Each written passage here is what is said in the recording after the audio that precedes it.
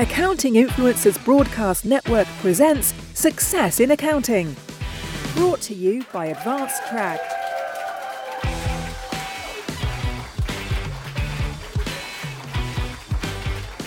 Brown here on the Success in Accounting podcast. On behalf of the Accounting Influencers Podcast Network, we are going out to 30,000 accountants in 150 countries, and we're continuing with our series of women in leadership in the accounting and fintech world. We have a really colorful and diverse audience with us today of prominent, influential, authoritative women leaders. Some of us have been around in this game a long time. Some of us are just finding our way, but we are addressing diversity and leadership. And I'm going to ask the guests to introduce themselves in just a moment, touching on some really interesting subjects. So without further ado, Maxine, can I ask you to kick us off and say hello and let our watchers and listeners know who you are? Absolutely. Well, thank you, Rob. It's really great to be here and to be part of the discussion, and nice to connect with you ladies as well. So my name is Maxine Brock. I'm the Chief Marketing Officer at MGI Worldwide. We're a top 20 global accounting network of independent firms, all medium-sized businesses that share the same values and work with the same types of clients all over the world. So we've got 410 offices based in just over 100 countries, and we've been going for 75 years. And I've been fortunate enough to work with MGI for 10 of those years, and during that time we've grown and advanced hugely. Two things I think just are worth quickly mentioning. This year we became the first global accounting network to be accredited with ESG marks. So we've really got a real conscious drive towards environment and social governance. So the governance obviously links in with the diversity piece that we're going to be talking about today. I'm also involved in a global women leadership group that brings together all of our female talents around the world. And it's a really fantastic forum for sort of sharing experiences and insights around the world. So yeah, really great to be here and to hear from everyone as well. So thank you, Rob. Thank you, Maxine. Great to have you. Ellen, welcome. Really nice to meet all of you. I am the co-founder and chief operating officer of iWin. We are a technology startup and building really cool billing software for CPA firms.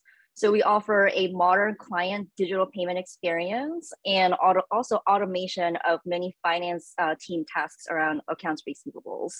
We have over 40 customers in the top 500, and I think our results just speak for themselves.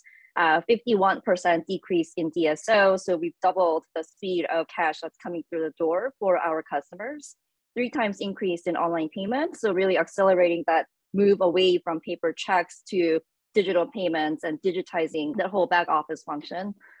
So my background is I am actually a serial technology entrepreneur building modern workflow software tools for the back office. So coming into the CPA industry relatively recently, I worked at Google actually doing automation and technology projects for the finance team and learned just a lot about kind of how backwards some of these tooling can be, and got a lot of empathy for the user for all of the different workflow tasks and the manual work that had to be done. So for me, it's really interesting to innovate in this space and really help our CPA customers, the finance, the partners, everyone that touches kind of that cash flow to really make their lives more pleasant and free up their time. So we started iWin over 2 years ago, and my background is actually I started as head of product, so was working with the R&D team, with the engineering team, building out our technology and automation. And then more recently, in the last few months, moved over to the go-to-market motion side of things. So now I oversee marketing and BD, the board management, strategic cross-functional initiatives. So really exciting to be here and really excited to participate in this panel. Arume, welcome. Thank you, Rob. Thank you for having me. So my name is Arume Hayes. I'm the founder and CEO of Hayes CPA, a boutique CPA firm based in Staten Island, New York City. I provide tax, advisory, outsourced CFO services. I am a minority certified business-owned business, certified both by the state of New York and the city of New York. So a little bit about me. I've been a CPA for over about 15 years. I am an active member of the State Society of CPA, as well as on the national level, the AICPA. Currently with the NYSSCPA, I am vice president of chapter. The NYSSCPA has over 20,000 members, and we have 15 chapters, and I am vice president for 7 of those chapters.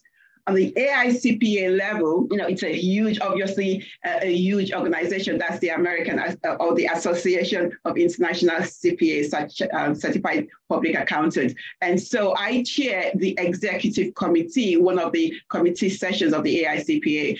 And the executive committee is comprised of members from all over the US, and we partner with firms of all sizes. And what we do is that we create targeted and customized practical tools and resources, as well as networking opportunities to help provide a collective voice for the CPA within the CPA professions. So what we do is that we're helping all of our local and regional members, providing these tools and resources that can help them to be able to boost up and be successful with their firms. In addition to my involvements with the CPA organizations, I am also an adjunct lecturer at the College of Staten Island at the business school.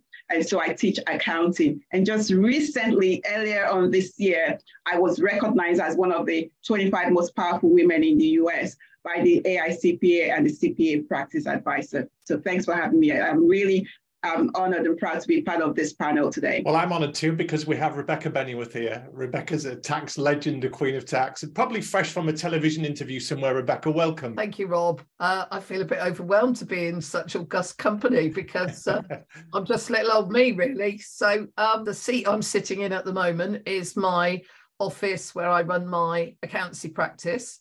And I have a range of local small businesses. I've got one or two slightly larger clients, but mainly I'm servicing just really local hairdressers, people, agricultural fencers, plumbers, people like that, and really helping them to take their business wherever they want it to be. I'm always reluctant to say grow, because a lot of people don't want to grow their business. They like it the size it is. So I have 3 staff, and they are all related to me because they're all my children. Not all of my children, but my 3 staff are 3 of my children. And we love working together. We all work remotely. So one of my other hats is I am a tax lecturer. I have been a tax lecturer for 35 years. I study the latest legislation, and then I go out on the road, or nowadays a lot over Zoom, delivering CPD courses for accountants. So I don't lecture in college, I lecture to my peers and keep them up to date with the latest tax developments, which has been quite fascinating over the last 3 months here in the UK. It's been running to catch up, really. I do volunteering with the tax authority to try and help them keep straight. I've got I'm a member. So my background is I'm an ICAEW chartered accountant. I am a member of council for the Institute, which is the governing body for my region, west of England.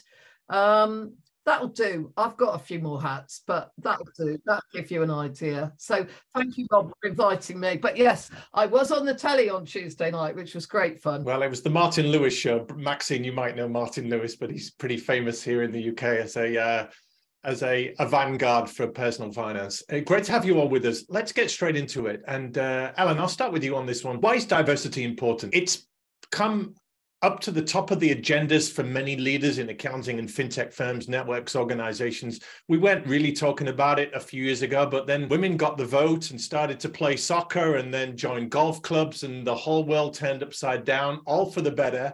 And it's very much top of the agenda right now. So tell us a little bit about what's at the top of your agenda and how diversity fits into that. Yeah, so I think first of all, there's just a lot of research, like objective research, that shows like business numbers, performance improves with more diversity. I think there's just so much research on that front out there. It's just hard for me to think that anyone would actually be in a position to refute that. So that's where I want to start, because ultimately, we are in our careers, in our professions, in our positions. Some of us are founders, and for us, one of the primary hats that I wear is, what am I doing for my business, for my company, that improve its performance, regardless of DEI or anything else. And really, like the objective fact is that DEI improves business performance. So I think that's where I start in terms of why should you care? Like, you should care because it's going to improve your profitability. It's going to improve your growth. It's going to improve your talent retention, your engagement, your talent acquisition. So that's why we care. And I think that's why the industry should care as well. From our perspective, I think there's a number of things that we are doing. For example, for different positions, it's not that we have a quota, but we do make a intentional effort to make sure that the pool at the top, like the top of the funnel, there's always qualified, diverse candidates that are coming through. Not to say that that person is going to get the job, but at the least, we are making the effort to say, like, when we are evaluating people, interviewing people for different roles, we're going to make sure that we're not, like, it's not going to be a situation where it's 100%, that it's not going to be like there's going to be no diversity, because at the least, like, we're kind of looking at it from the very beginning and sourcing the candidates and such. So that's one thing that, we do as a business. Rebecca, you've been in this game a long time. I remember when accountants wore pinstripe suits and bowler hats and carried canes and everything else. And it was very much a man's world, wasn't it? So speak to us a little bit about diversity in your life. I had quite a strange entry into the career in that I married during my course at university. I married as an undergraduate. I met my husband at university. We fell madly in love and we got married within a year. So we were partway through our course, which was like blew everybody's minds. But in those days, people usually waited. If they met at uni, they waited until they graduated and then got money. And we just said to each other, we've got no money now. We're not going to have any money for ages. So what are we waiting for? So we just did that.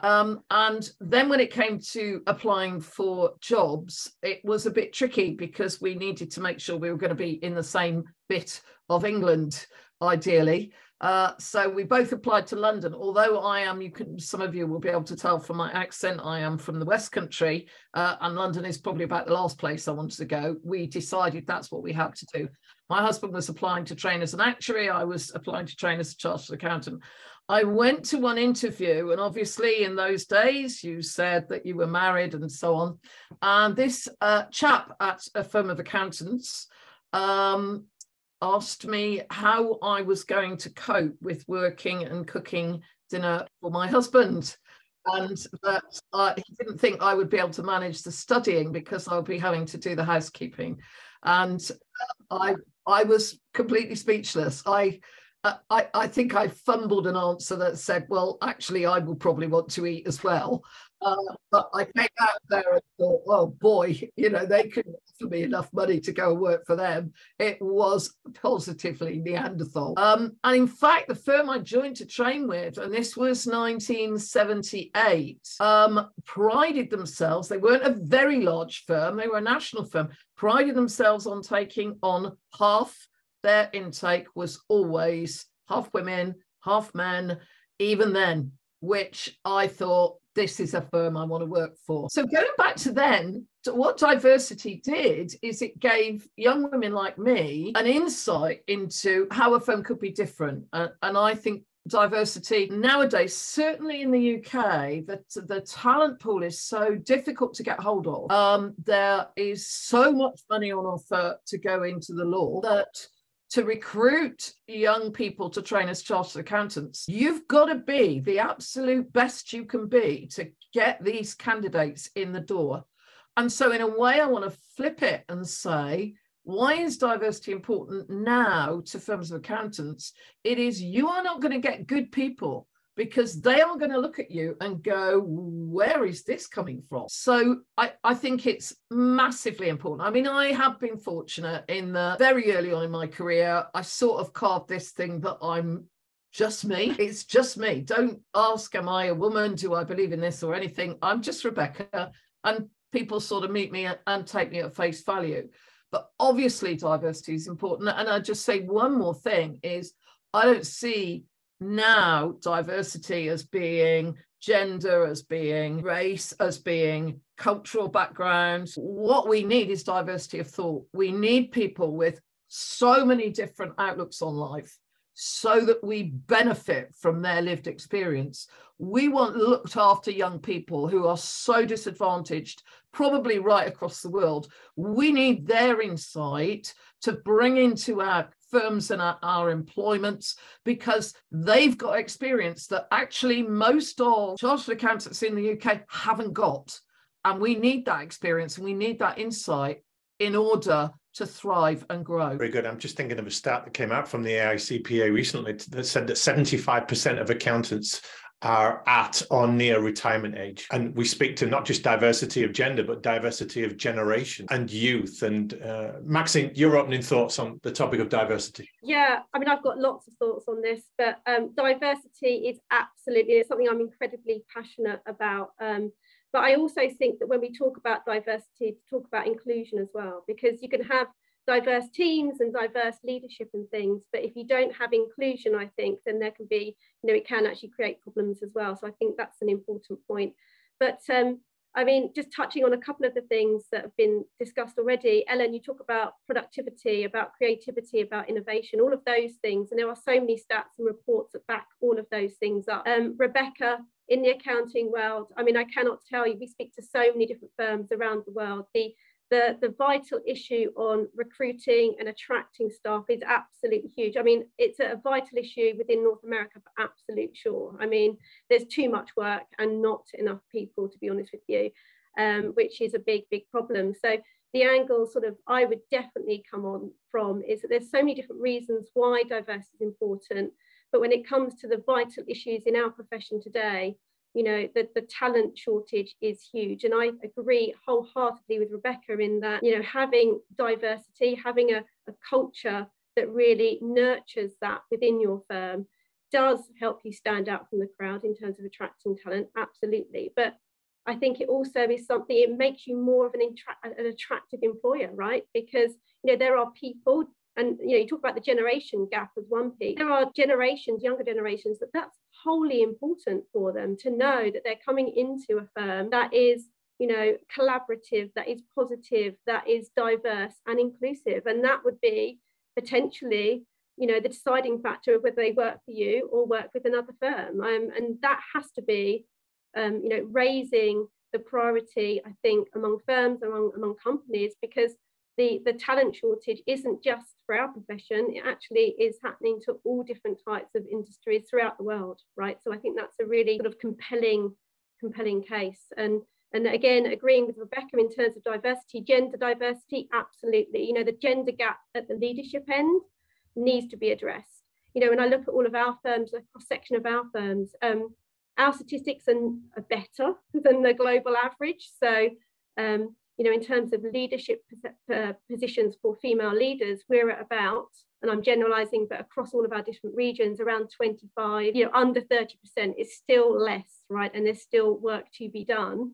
And I think, that's a huge issue, but the diversity comes in many forms. You talk about gender, race, ethnicity, lots of different forms that need to be considered. And I think that when we talk about the diversity from gender perspective, to think about means and ways, but not necessarily at the exclusion of our male colleagues. And I think that's an interesting debate. Thank you. We'll come up with some suggestions, hopefully, to right some wrongs.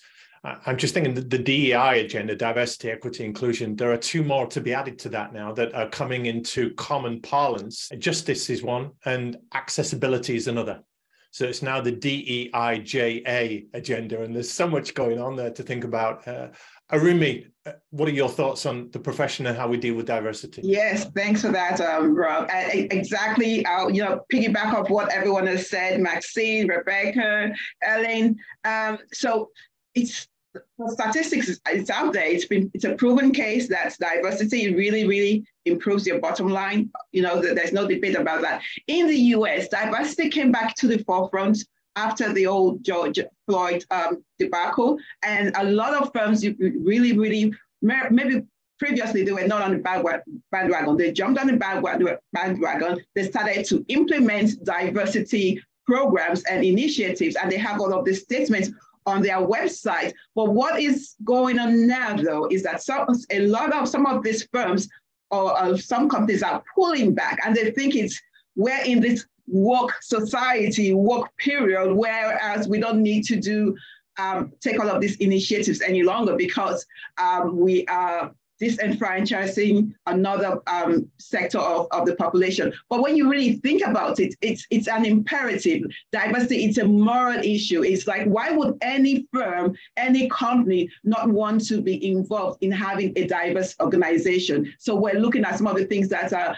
Rebecca said, sexual orientation, age, your lifestyle, your education, who's in your firm? Are you recruiting? You spoke previously about the pipeline, right, Rob? The pipeline, are you recruiting only from one segment of the population, only from one particular institution, only from Ivy League schools, or are you going to other ethnic minority colleges to recruit? What's the marital status of everyone in your organization? Do you have single people? Do you have single moms? Is that okay? I mean, do you accept them? Do you welcome them into the organization?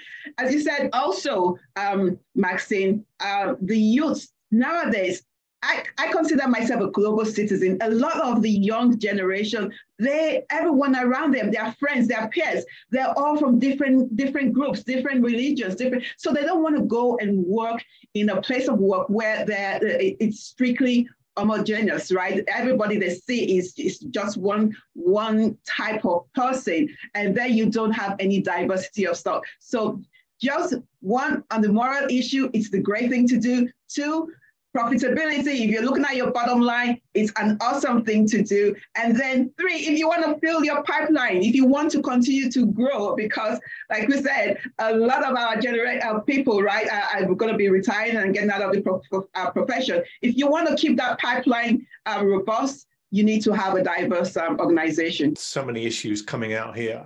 I'd love to chat to you now about your leadership style and your journey. And Rebecca, I'll start with you on this one. As you were coming through and getting into this, did you see people like you further down the line, or did you have to blaze a trail, if you like? I know you inspire many young women in the profession now, but back then? No, I didn't see people like me coming through. Because although the firm I joined was brilliant in that they recruited 50-50, and they did promote the women as well. Women ahead of me were promoted up to audit manager and so on. So looking back, the pipeline of talent, and they appointed women partners way ago, 84, 85, they had women partners, which was pretty exceptional then. And again, it was still a medium-sized firm. It wasn't one of the big global firms. But I think in a way, because of the culture of the organization, you were free to forge your own path. And that tends to be what I've done through life. I left employment when I had my first child. Actually, that's quite an interesting diversity issue. In those days, in 1986, it wasn't really considered appropriate to be out at work when you had small children, unless you were working on the factory floor. But certainly as a professional, it was expected of me that I would leave work when I had my son.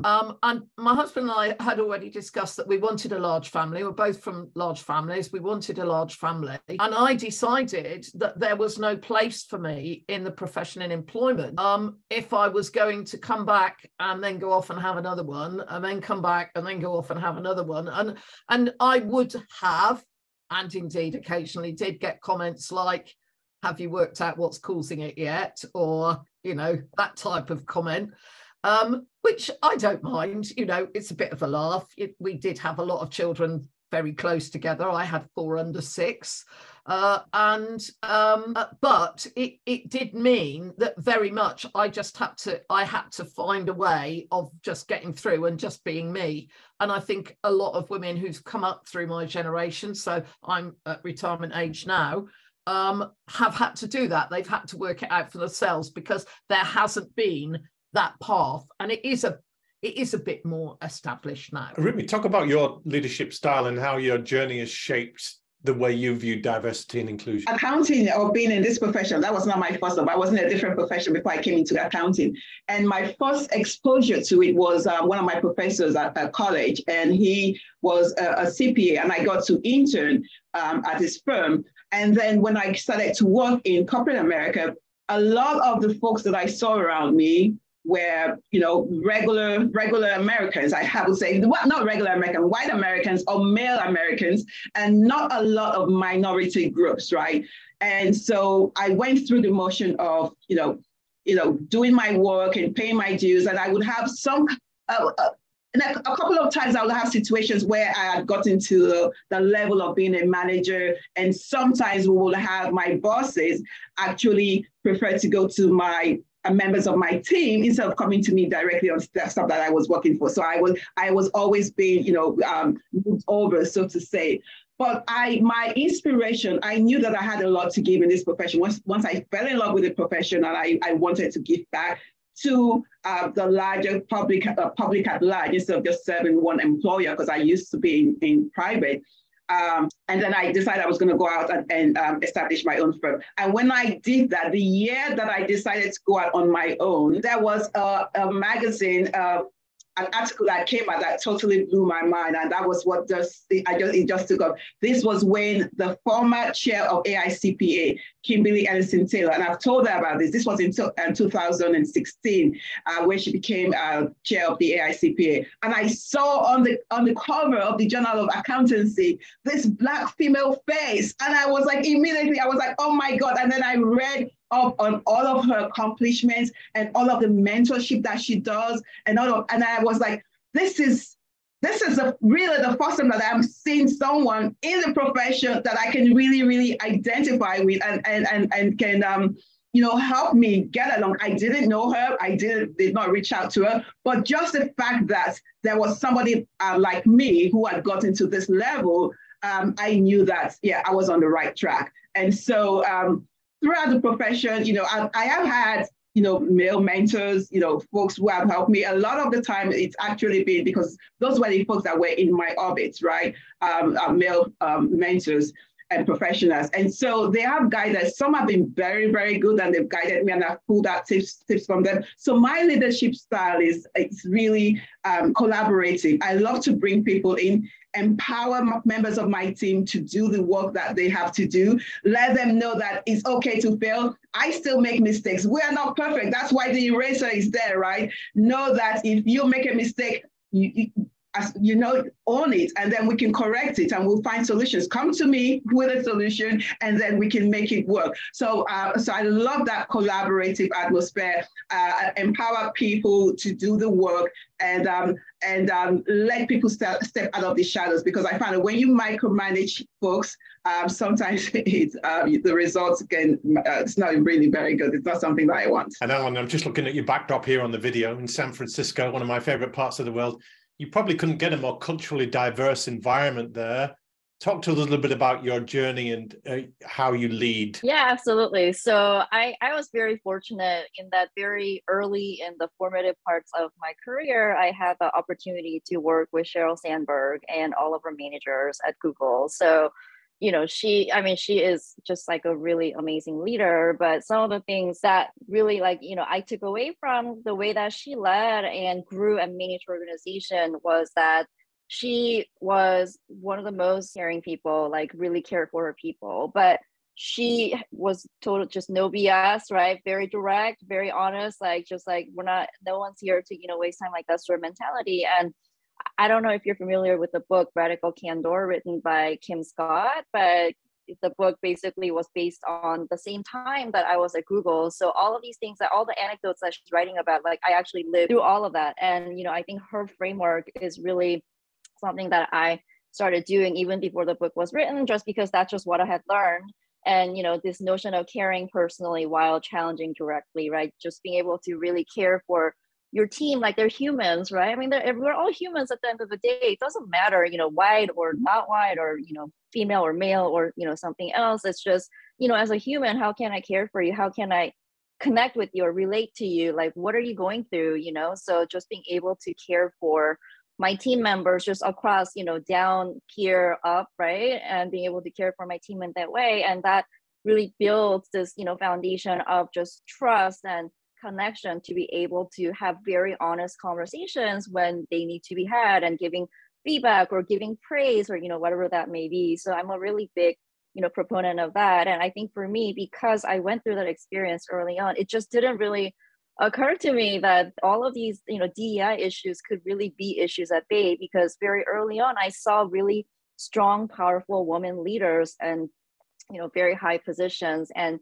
when I became a founder and also started working, with a the accounting industry, it's like, oh, actually the world is very, very different, outside of this particular microcosm that, I had lived through. And how do I kind of take everything that I've learned from that environment and bring it to these other, other contexts and other landscapes like the CPA industry, and be able to kind of, progress, along those vectors. So that's been a really interesting journey for me. And you're here representing the software industry and accounting.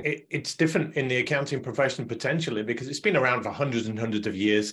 Software is less established. So it goes back a long way to heritages and the way things were done. Maybe you're blessed in fintech that it's much more diverse right from the outset. I think so. I think it's just that innovation, creativity, just desire to do something new is already baked into our DNA of building fintech, companies and teams and software. So it's a very natural, from like a values, perspective, it's very natural for us to be able to say, yeah, of course, like we're going to do this differently, as opposed to the accounting industry, as you said, very, very, very different in terms of where we anchor from, like the value pillars that we anchor from. Much of it is about stability and like, kind of like continuing like best practices and things like that. So then, I think one of the challenges is to be able to say, how do we inject some of these sort of like new best practice and new ways of thinking and transformation. And I think I am really excited actually, because I think COVID did kind of shake up the industry in a good way. Like it really forced many, many firms and even leaders that were maybe like more, stuck in old ways to have to, like, they now have to go digital. They have to do things differently. Like staff people can't come into the office. Like you can't like get paper printouts and like mark up your bills. So that, I think it really did actually force people to change their behavior, and that's creating an opportunity to be innovative and bring in more technology and bring in just different ways of thinking. And I'm really excited about that. Maxine, thoughts from your leadership style and how you set the tone? I think it's great to follow on from you, Ellen, because I think the accounting industry has been absolutely disrupted by technological advancements, right, and disruption. So it's forcing us to change, because you're absolutely right, Rob. The accounting industry, if you like, is still a little bit behind in terms of moving forward and things. But if I think to my career, or all of our careers really, over the last, 20, 15, 10 years, things have moved and the landscape has changed so much. And I think the very nature of our profession, having technology advancement coming in, is forcing us to change. When I first started, it was very, very male, particularly, especially within my organisation, very heavily male dominated. And I felt very different coming into the sector. But one thing I would say is that I've always had male bosses actually along the way. But I've had some fantastic mentors. And I think for me, that's been huge. And one aspect that I think that's really helped shape me and how I lead my teams is just having that autonomy. And I think Rebecca mentioned or alluded to this, having the freedom to be able to shape your role, to allow your teams to shape their role, to have some element of freedom to experiment, to experiment with new ideas, innovation and things. I think that's incredibly important, and it's something that I was offered very early on in my career, and something that I really, really try and instill within my teams. That's, I think, hugely beneficial to retaining people, for everybody to feel like they're moving forward and that you're not stuck. And I think that's really, really important. But things are changing an awful lot. And I'm just, it's great to be here and listening to everyone's contributions on this topic, for sure. Let's talk about change. Accountants as a breed, let's take fintech aside for a moment, Ellen, but they're not known for their agility. They're not known for their capacity to handle change. So mental health and mental resilience, well-being then comes at a premium.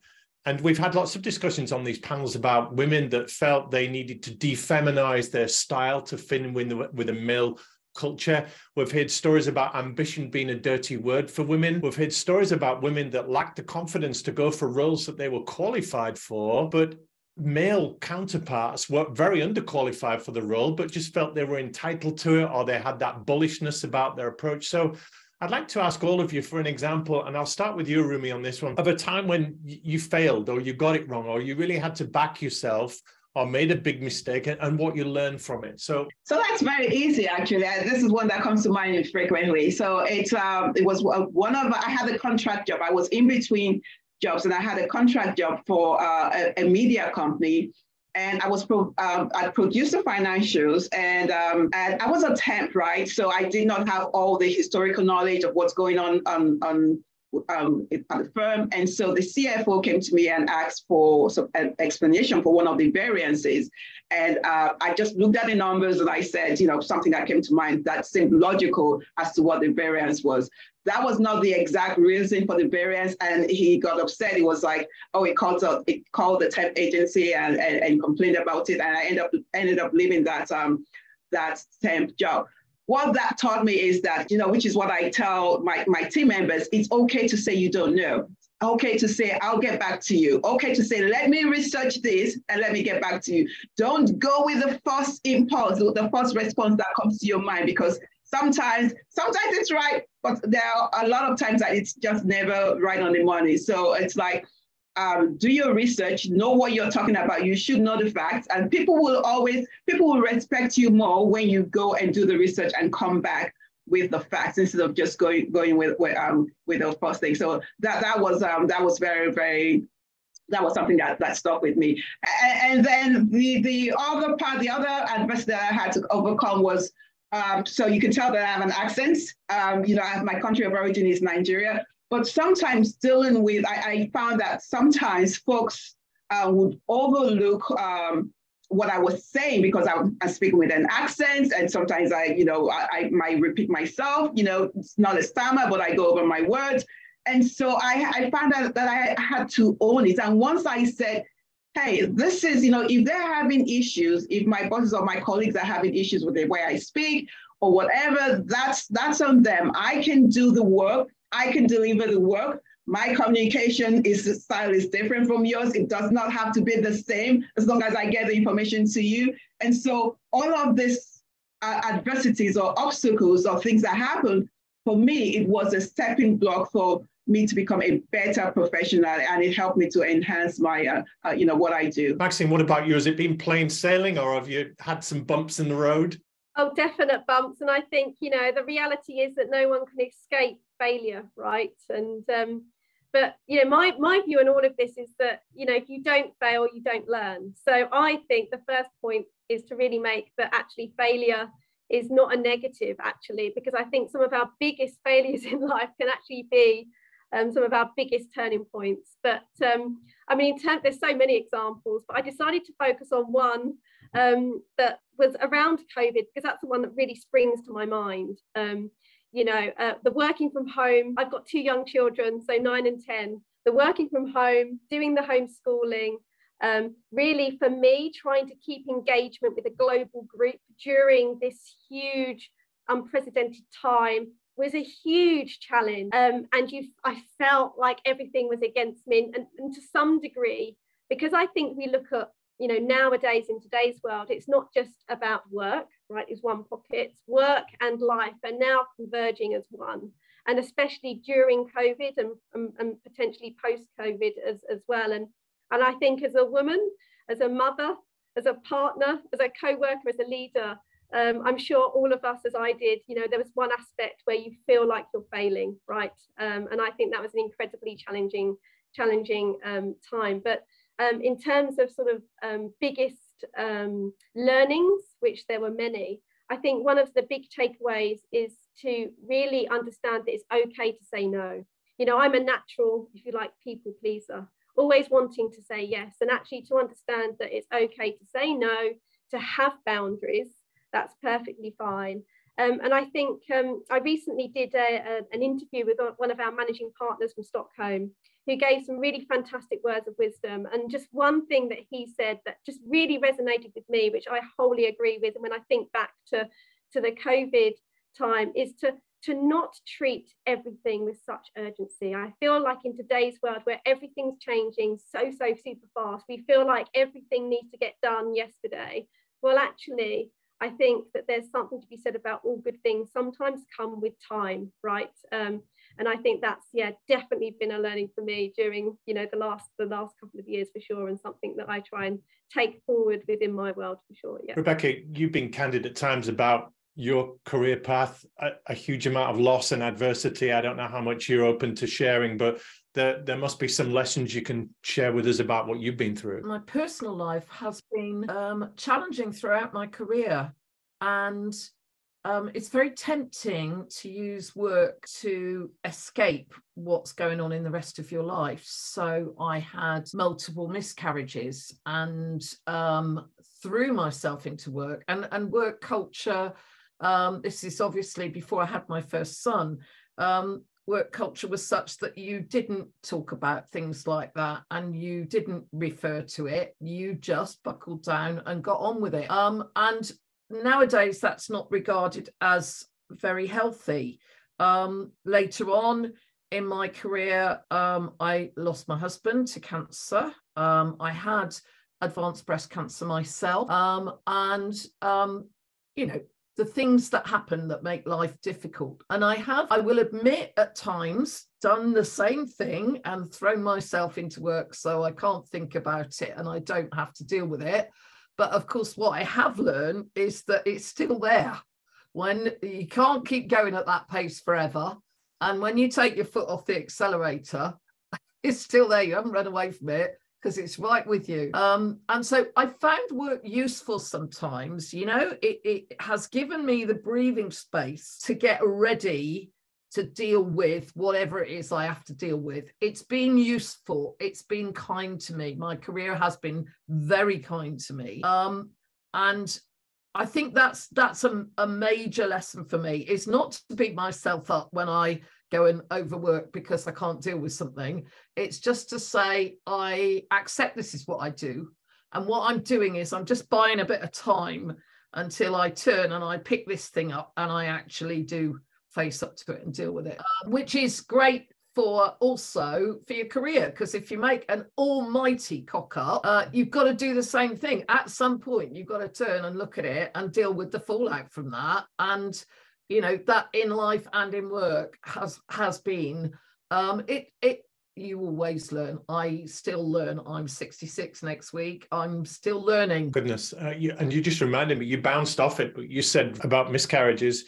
I was born on the 21st of October, 1965. On the 21st of October, 1964, my mother gave birth to a stillborn child. And she was put back onto the maternity ward with all the other women cuddling all of their babies. And that was the way it was done back then. And they wouldn't let her go immediately, but she was going through that grief. Nobody was allowed to talk to her. And she had to sit in that maternity ward with all of those babies crying and all of those wonderful mothers. And now, thankfully, a year to the day, she had me. It's a crazy story, but yeah, things that men don't really think about. And there's a lot going on with the whole child thing. So thank you for sharing that, Rebecca. There's a lot of radical candor in there, would you say, Ellen? And yes. Any mistakes or adversities you can share with us that you've learned from? Yeah, Rebecca, thank you. So sorry for your loss, and thank you so much for sharing. We just have so much to learn from you in your resilience and just kind of, sharing your wisdom with us. So I really appreciate that, actually. So thank you. And similar to, Maxine, I also kind of have one of my life philosophies for myself is if I'm not in a position where I may fail, I'm probably not taking enough risks or learning fast enough, or I'm not in a place where I am growing fast enough. So that I think really leads to many opportunities where there has been failure and learning. But, the story that came to my mind when I was thinking of this question, and I also want to say, Rob, I don't want you to give fintech industry such a pass, because there's massive problems with DEI in technology and fintech and all of this as well. I mean, the DEI numbers, it hasn't moved in years despite talking about it for a long time, right? So I just want to say that we can all be doing a much better job across the board, across, all industries. Yes. But for me, I worked at a startup as a product manager, and similarly to this notion of how do I really stretch myself, I convinced, my managers to give me a role within the company that I knew was a stretch for me. It was just very different industry, different dynamic. And I was going to a where I was leading a team of essentially 15 men, and it's a very male dominated industry. It was a mobile gaming company. So, very, very different. And so I went into this role in the first 3 months and I was failing, it was just not working really well. So got to the point where actually they put me on a performance improvement plan, so like a pick, like you have to like turn things around, otherwise this isn't going to work. But really what for me was at that point, they gave me an executive coach, like just, as a leader of like this technology company. So gave me an executive coach and she really worked with me. And it was really interesting for me to kind of hear her. And this was the first time actually where she put things very specifically in terms of like gendered terms, as in like, you are managing all these other men, like they see you in this way, like you have a male counterpart, they don't see you in that way. Like when you say this, like even if he may say the same thing, they will have a different perception, or they have a different, they receive it differently. So that was really the first time where I think for me, I had such a big like realization of, oh, like woman, it is different. Like, and I actually, coming back to kind of one of your, original questions of, do women lead differently than men? I don't know if like we all have like, I think characteristics that leads us to success are all pretty similar, like honest conversations, like competence of like whatever you're doing, all of those types of things. But I think the way that it's received by our teams is different based on if you're a woman or a man. So that's why we have to actually lead differently in order to be effective, right? So that's like one of the biggest insights that I learned from this particular failing and working with, my executive coach. And I was, able to turn it around. Like I got off the pip and, the team was great and I was able to make things, but it was because when I really embraced this notion of like, you know what, like I can't change the world and they're going to see me the way they are going to see me. So I need to figure out a way to work in this construct in a very productive way. And it's not going to look the same as my male counterpart, right? So I think so the advice that I would have is work with the executive coach because they're amazing. If you find good ones, they are really like having a coach is really amazing.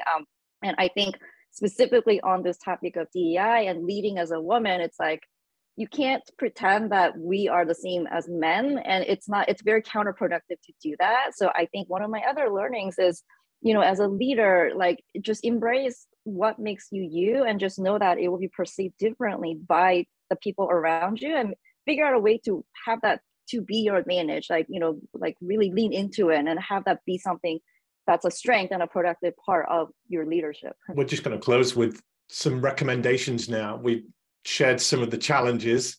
We all admit that they're out there. And Rebecca, I'll start with you on this one, if I may, just to wrap things up. 2 or 3 career tips that you would give to the people listening and watching this that you feel they might use to lead better and be better in their roles? So first, and it sounds hackneyed, but first and most important, be true to yourself. Absolutely be true to yourself. And whatever that means to you, I think it's how I've lived my life. I think the second thing, and it goes to adversity, but it goes much further than that, is we are all on a journey. Every human being on this planet has their journey, has their path ahead of them. We can't see that path going off into the future, but recognize that you're on that path. If you're spiritual, see it in spiritual terms, but if not, don't. It's a journey through life. And alongside you are other people on their journeys. So that then leads you to recognize a perspective on things, but also to recognize your fellow travelers who might stumble and you could offer them a hand, or who might be racing ahead, but that's their journey. So it's quite deep stuff, and in some ways it is predictable, but those are the things that enable you to cope with whatever life throws at you. That's very good, thank you. And Aruma, you next. But I'm just thinking, as Rebecca's speaking there, that when we ask if women do lead differently to men, there is certainly a more compassionate, authentic style to women. They're known more for their empathy. They will more readily have a conversation and build a relationship and build consensus and recognize where people are on the journey, as Rebecca said, in a way that perhaps is not tolerated by men because it's more about performance than partnership, if you like. But a couple of quick thoughts from you, tips for the listeners and watchers, Arumi, as we finish off. Yeah, absolutely. Thanks. So first of all, I want to say, condolences for what you went through, Rebecca. Thanks for sharing your story, because I know it's very difficult. And that is actually one of the things that is folks can take. If you're a leader, share your pain, share what it's very difficult to be vulnerable, and being vulnerable and exposing yourself to vulnerability allows your team members and members of your staff to be vulnerable and say, hey, I need to take some time off because I'm going through XYZ at home. That's okay. But they won't want to step up to the plate if you show this strong front all the time and you're like this solid leader. They're going to want to follow your lead. So that's one thing. In addition to that, I want to say also be bold. Recently, I was at a New York State Society event in which I met an African-American CPA who's a partner in the firm. And he was giving me some advice and sharing some of his prior experiences with me, and how bold he was when he would walk into a meeting and demand things. You alluded to this previously, Rob, when you said, both a male and a female, they will both be qualified for the same thing, and the male will be bold and go out and get it, and the woman will take a step back. And he was like, the language that he used at some of these meetings that he went to, if a female person said the same thing, they would be looked at as if they were that she would be called the B word, right? But when a male does it, it's said that you're bold. So I would say, ladies, whoever, ladies or guys, be bold. If you're already bold, be bolder. When I got my the award for the 25 most powerful, one of the 25 most powerful men, I said to myself, I have that imposter syndrome crawled in. It was like, do I deserve this? There's so many talented and awesome CPAs out there. Why am I getting this award? But after a while, I was like, why not you? Why not you? You do the work. It's not as if somebody just gave this stuff to you as if for nothing. You've done the work, so why should you not be recognized for it?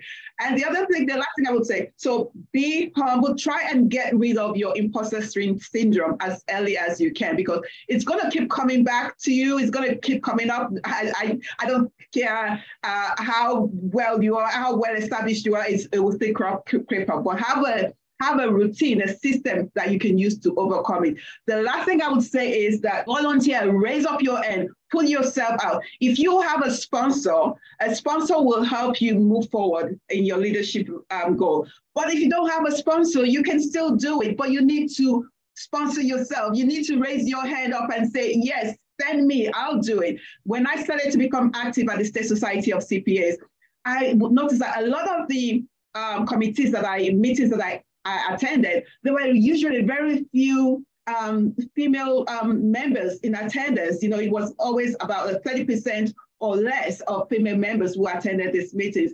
And when I got my first opportunity, when one of the chair of the committee asked for me to co-chair a task force, I was like, oh, I can't do it. I'm a new member of this committee. I don't know anything. There all the seasoned CPAs here will know XYZ. Why me? But he believed in me and gave me the opportunity, and that really took me up on the tangent. So I would say, be bold. If you're a member of your professional organization, don't be a passive member, please. Be an active member, get involved, and you could go all the way to wherever you want to get to. That's a great warrior call. Thank you, Rumi. We appreciate that.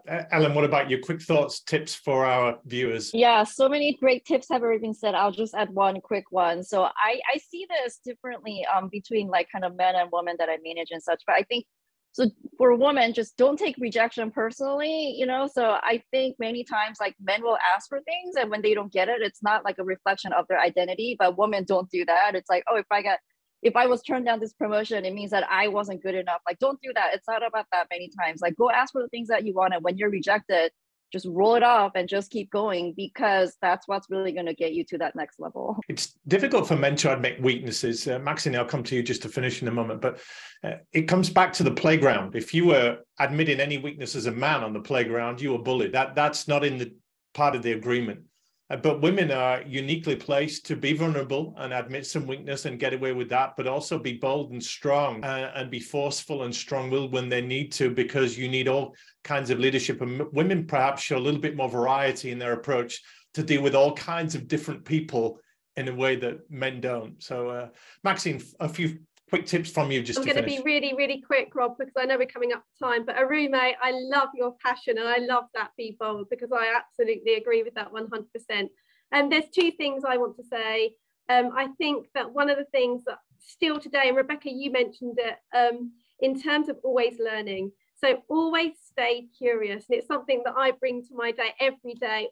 There's always something more to learn, right? And I think, finding ways to feed that curiosity, whether it's through some of the suggestions, Arume, that you've given, but, joining a group, joining a forum, joining a network where you can really meet others, learn from each other and share experiences is really, I think, a great platform to really grow and develop.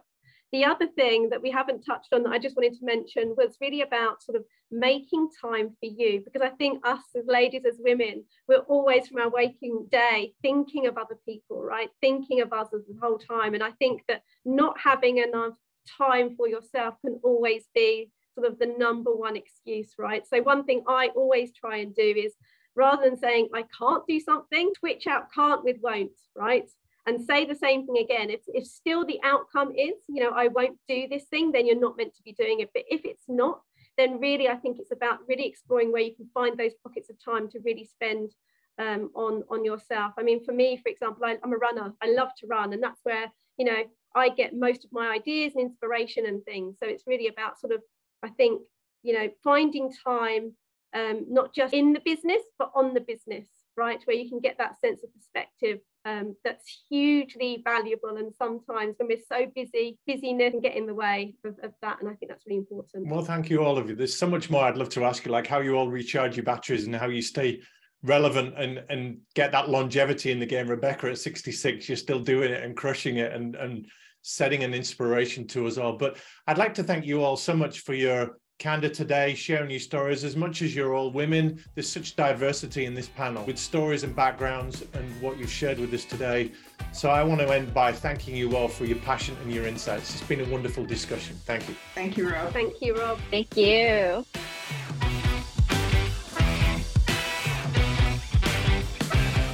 Improve your practice while decreasing how hard you work to make your firm really fly. Brought to you by Advanced Track.